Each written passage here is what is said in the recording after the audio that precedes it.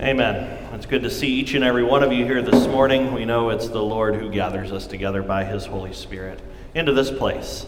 It's a place where we come to hear from God, knowing that He loves us and He speaks to us. He speaks to us according to the truth of His Word. He meets us at the place we're at to give us what we need. Not necessarily what we want, but what we need.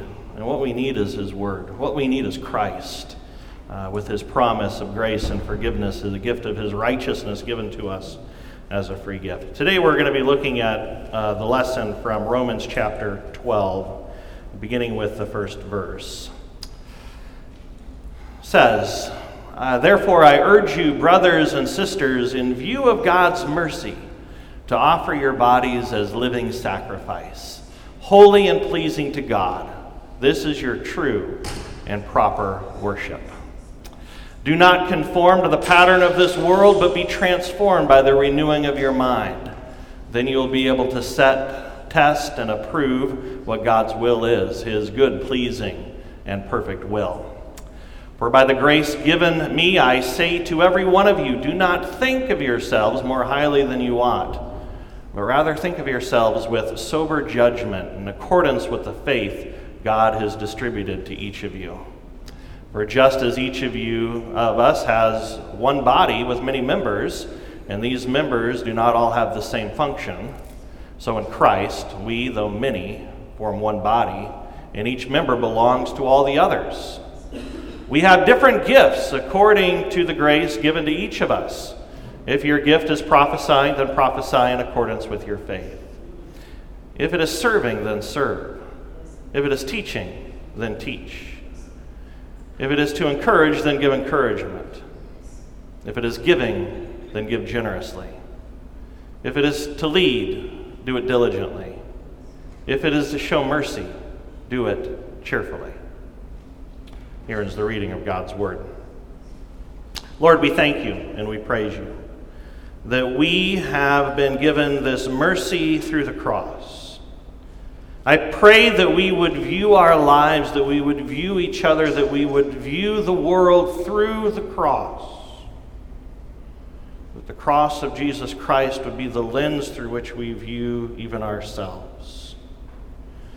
That we would see ourselves as those who are clothed in the very righteousness of Jesus. That we have received a mercy that we don't deserve, a grace that we don't deserve.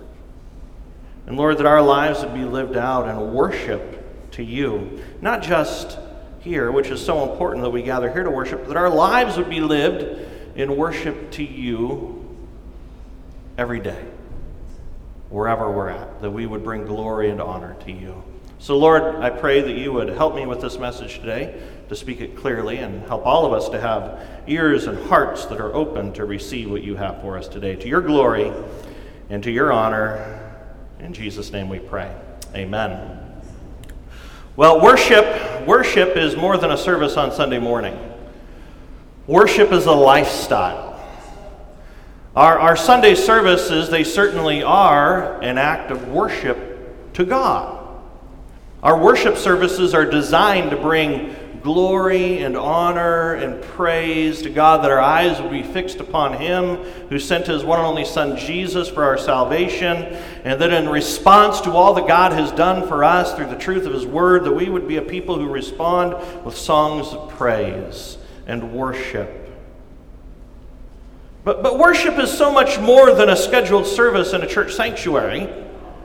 You see, worship is a lifestyle. Worship is a lifestyle that every believer is to live out. Our lives lived 24 hours a day, 7 days a week, ought to bring glory and honor and praise to God. So think over the past few days. Reflect upon your life today. Have you lived your life in thought, in word, and in deed? Your thinking, your speaking, your actions, have they brought glory and honor to God? I know if we're honest with ourselves, we'd all say, no, that's not me. Everything we do ought to be done for the glory and praise of God. Let's look at Romans 12, 1 through 2 again. In the New Living Translation, and I think they capture the interpretation, a good interpretation of this passage in this paraphrase. It says, the translator writes, "And so, dear brothers and sisters, I plead with you to give your bodies to God because of all he has done for you. Let them be a living and holy sacrifice, the kind he will find acceptable. This is truly the way to worship him. Don't copy the behavior and customs of this world, but let God transform you into a new person by changing the way you think. Then you will learn to know God's will for you, which is good and pleasing and perfect." So worship is a lifestyle. So today we're going to be looking at what lifestyle worship is. So lifestyle worship, 5 points for today. Lifestyle worship is, first of all, living in view of God's mercy. It's sacrificing myself for God and for others. Lifestyle worship is not living like everybody else in this world, but rather it's aligning my thinking with God's will and serving according to God, to our God-given gifts. So we're going to look at each of these points. Number 1, living in view of God's mercy. Where was God's mercy poured out? It was poured out upon the cross. And I would like to say this about living in view of God's mercy. When you see your life, when you view your life through the cross of Jesus Christ, it changes everything. If your lens for living is the cross of Jesus Christ, it changes everything. So we are to live in view of God's mercy. Paul says, "And so, dear brothers and sisters, I plead with you to give your bodies to God because of all that he has done for you." So when you view life through the cross of Jesus Christ, it's really easy to give your life in service and worship and devotion to him. So church, look at what God has done for you by his sacrificial death upon the cross. When you view life through the cross, it's a joy. It's not a burden to live your life to his glory and honor. Let me say something else. When you view life through the cross, it'll change the way you see other people. When you view life through the cross and when you view others through the cross, you're not going to look at other people the way the world looks at other people. People can irritate us. People can cause pain. Some people are just difficult to deal with on a daily basis. So I encourage you to view that person through the cross.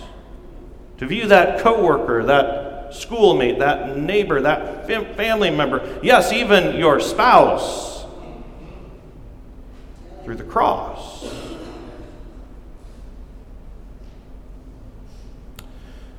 So, to do this, we need to be honest and say, Lord, I'm having a hard time. I'm having a hard time with my neighbor. You know, my neighbor, he plays the music way too late, way too loud, way too late into the night. He's rude.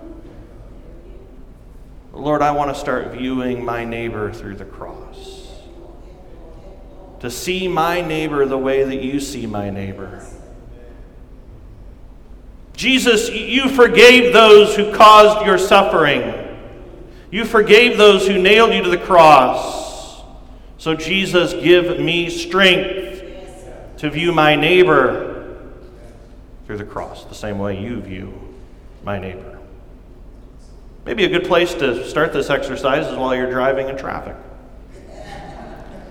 Person cuts you off. What do you want to do? You want to say something bad to that person who cut you off. But when you're in traffic, next time you're in traffic, you're irritated by all the people around you. Start to view them through the cross of Jesus Christ. Say, Lord, you love these people. You died for these people. And rather than cursing those people, say, Lord, may your peace and your blessings be upon them. May they know Jesus as your Savior. And guess what? I've done this before. It changes your attitude when you're in traffic.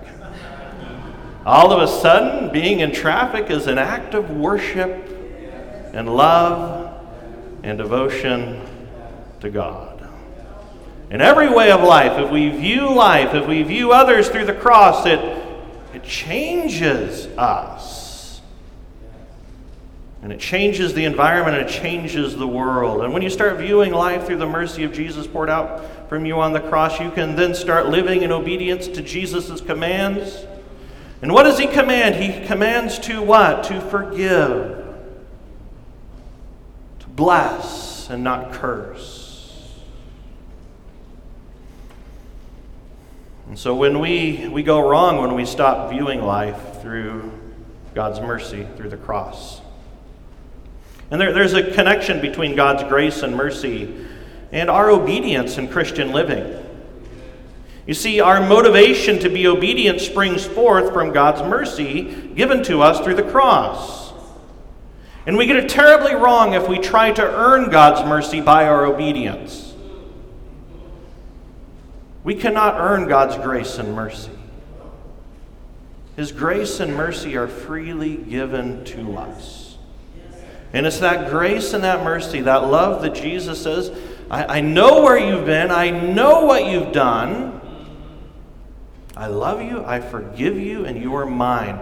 And it's that which motivates our life of obedience, that we would obey him, living our lives to his glory, to his honor, that our lives would be a very act of worship to him. But it starts with his mercy. Viewing life through his mercy, viewing life through the cross. And there's no way we can do this if we're not viewing life through the cross. So living in view of God's mercy then leads to the second point, which is sacrificing myself for God and for others. Sacrificing. So many people have sacrificed so much for God. And when I look at my life, I'm somewhat ashamed. I can't help but think of our missionaries. For 120 years, our church body has been sending missionaries, and many of them have died on the mission field. Some of your relatives, some of you sitting here today, you have relatives that are buried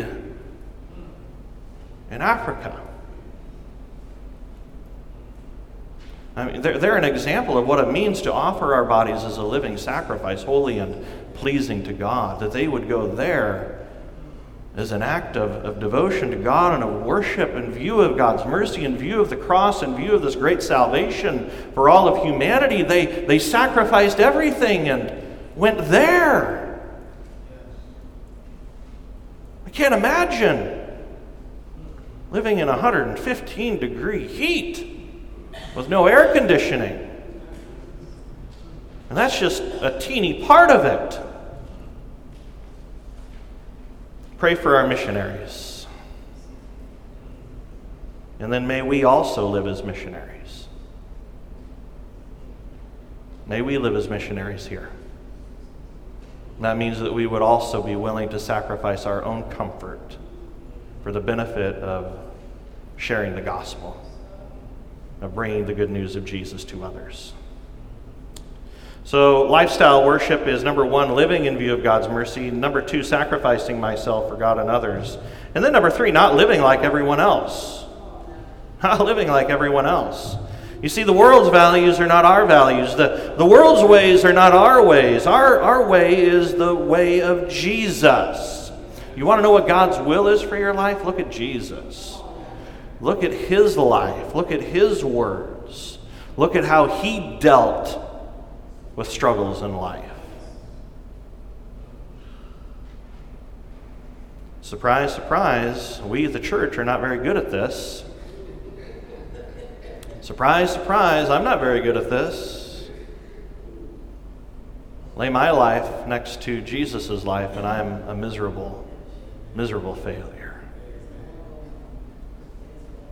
And if you're honest, you would say the same thing. I'm not like Jesus. I should be living with Jesus being my Lord. But I don't always do it. We adopt all sorts of values and ways that are not aligned with Christ and His Word. Let's look to Jesus. And let's seek by His grace and mercy to live our lives with Him. So living in view of God's mercy is number one. Lifestyle worship is living in view of God's mercy, sacrificing myself for God and others, laying aside what's comfortable for me for the benefit of the glory of God and for the benefit of others. Not living like everyone else in this world. We're going to be picking up on this more next week as we look at the gospel lesson assigned for next week, which is about taking up our cross and following Jesus. That's what we'll look at next week. What does it mean for us to pick up our cross and follow Jesus? Then number 4, lifestyle worship is aligning my thinking with God's will. And the only way my thinking can be aligned with God's will is by receiving the gift of His Word into my life. You see, the Bible reveals God's will for my life. In many situations in which I'm stuck or having a difficulty and I'm wondering what is God's will, not every situation, sometimes it's really difficult. But in many situations, I just need to go to His Word and open His Word and read His Word and pray His Word and align my thinking with His Word. And then when the Scripture is silent and in a certain area that's more difficult, I can still go to His Word and I can find some principles. I can find some guidance. In His Word, I can receive promises too that help me through the really difficult things. Promises of His presence, of His love, that He is the good shepherd who's going to lead me through this difficult situation. But the only way for number 4 to be a reality in your life, for aligning my thinking, your thinking with God's will, is to be in His Word. Because His Word is going to sort out the genuine from the counterfeit. One of my favorite illustrations was given to me by my youth pastor when I was a teenager in church. My youth pastor is Brad Hoganson. He's now the president of our Hillcrest School. But he was my youth pastor, and one day he brought in I don't know if it was a $100 bill. He was a youth pastor, so he probably didn't have $100 in his pocket. But he brought probably a $20 bill or something, and he said, how do counterfeit experts, how do they learn how to spot a counterfeit bill? How do they learn to immediately identify if a $20 bill, $50 bill, $100 bill is a counterfeit? Do they study the counterfeit money to figure out what the counterfeit money looks like? No, he said they study the genuine thing. They study the real $100 bills or the real $50 bills or the genuine $20 bills. They study every detail. And because they know the genuine thing, because they know what the real $100 bill looks like, when a fake one comes across their desk, they spot it immediately. They spot it immediately. You see, this is the genuine stuff right here.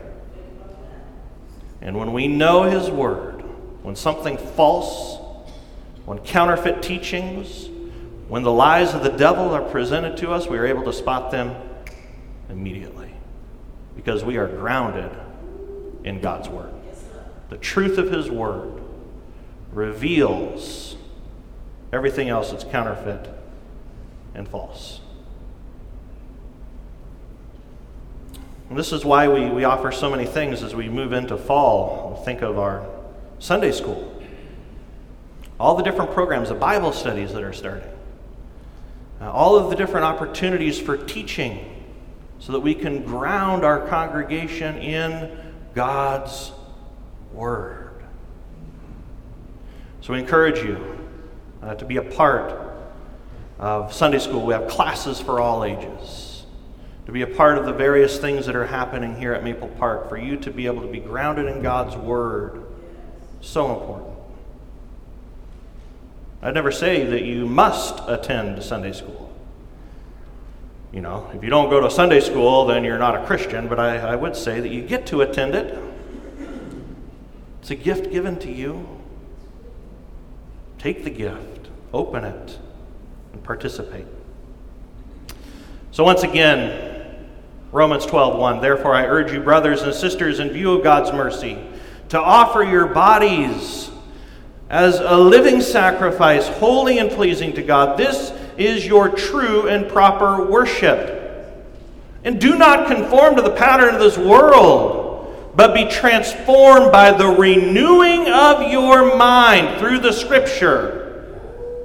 Then you will be able to test and approve what God's will is, His good, pleasing, and perfect will. And then he goes on in verses 3 through 8 to speak of our service towards others. That we would use the gifts and the abilities that God has given to us to serve others. So lifestyle worship number 5 is serving according to your God-given gifts. We use our gifts in service of the body of Christ because God has given us the greatest gift of all. You see, you have been given a gift from God. Each and every one of you are gifted. Guarantee you. You have received a gift from God.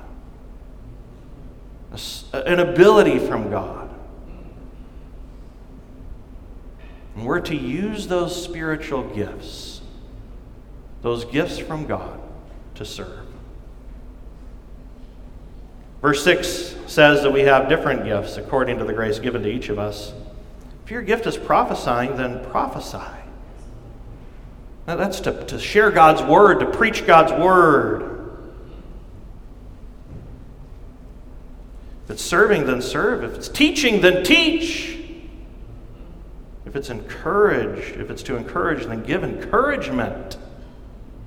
Oh, we need encouragement.